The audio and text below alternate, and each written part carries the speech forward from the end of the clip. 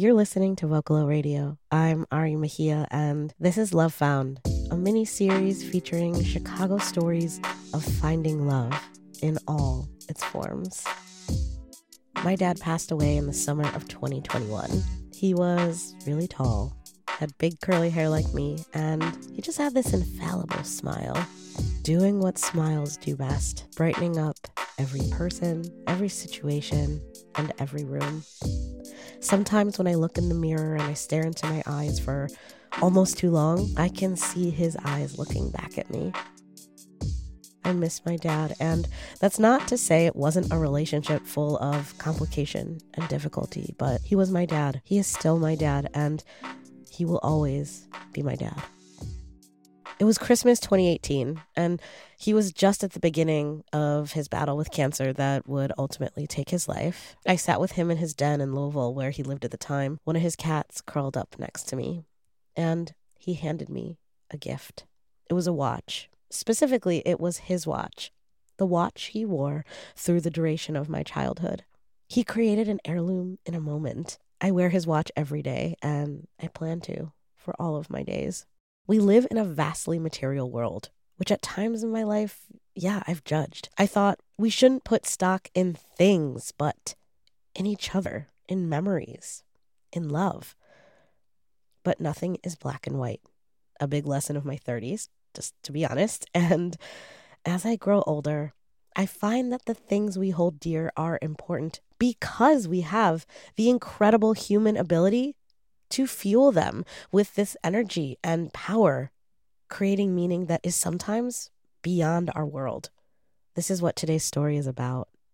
Jasmine sent us her story of finding love in the form of an object she deemed sacred in a Chicago alley during a time in all of our lives that we will never forget. Here's Jasmine and what she found. There are people who believe that you can talk to God the way that we're speaking to each other. I don't believe that, but I do believe that there are sort of like mediums that can allow us to like come in contact with something really spiritual or divine.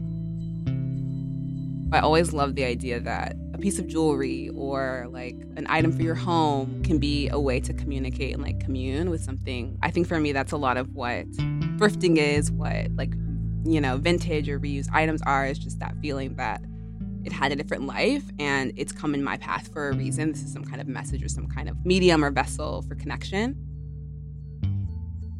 I grew up in the Black church in a very like beautiful and rich Christian tradition.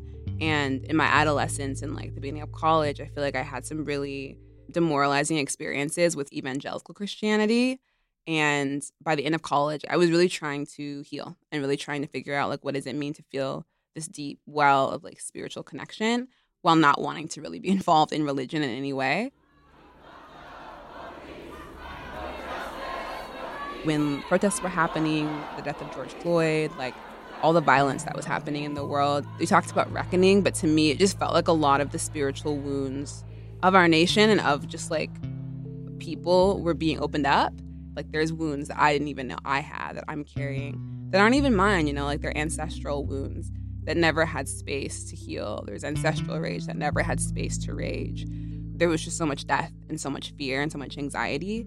It felt like a very important time to have a strong spiritual practice. How do I design something that's actually true for me in this moment and more true than what was before? I was like, I want an altar. Like that was the word that was coming up. So it was in June of 2020. I remember it's very strange. It feels like a fever dream of a time. Like I feel like that week at the very end of May and like that first week of June was just like a fever dream. It feels very clear and also blurry. Protests were going on all over the country. I remember just being in my apartment and just hearing helicopters like all the time, every day. And it was so hot and felt like everything was boiling over in a way. I'd been just thinking a lot about what does it look like to feel engaged in what's happening, but in a way that's true to me. Like, what does healing look like in this moment? What does it look like to be tapping into like a deeper, bigger power or an ancestral power in a time when things feel so hopeless? Our apartment was really close to the lakefront. We were on like 55th and South Everett. So we were like very, very close to the lake. I was just going like on my whatever daily walk that we were all doing at the beginning of the pandemic. And I walked down the stairs and I was in the alleyway and I just looked and I saw this really beautiful like wood dresser. And it was missing the dresser drawers, which was kind of perfect because it was just the almost like the frame of the dresser. It had been used. It wasn't really broken. It was just missing its drawers. And I saw it and I just like the first thing I thought was like, oh, this is it. Like, this is the altar. The wood was shiny. Like, it just looked like it had been well loved.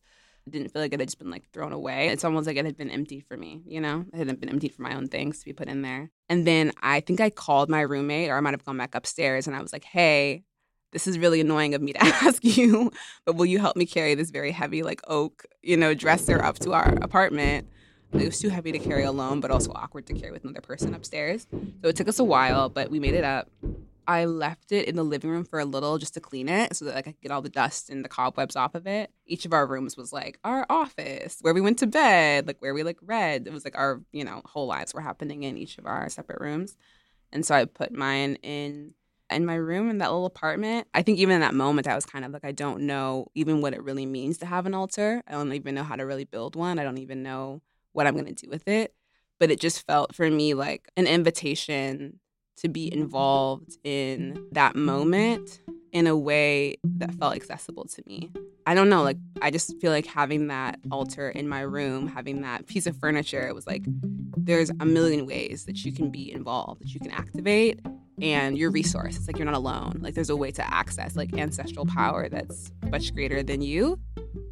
Over the years, I've been thinking a lot more about the elements, right? So like earth, fire, water, air, and like how to be engaged with those things as part of spiritual practice. So like lighting candles, lighting incense, doing that every day on the altar.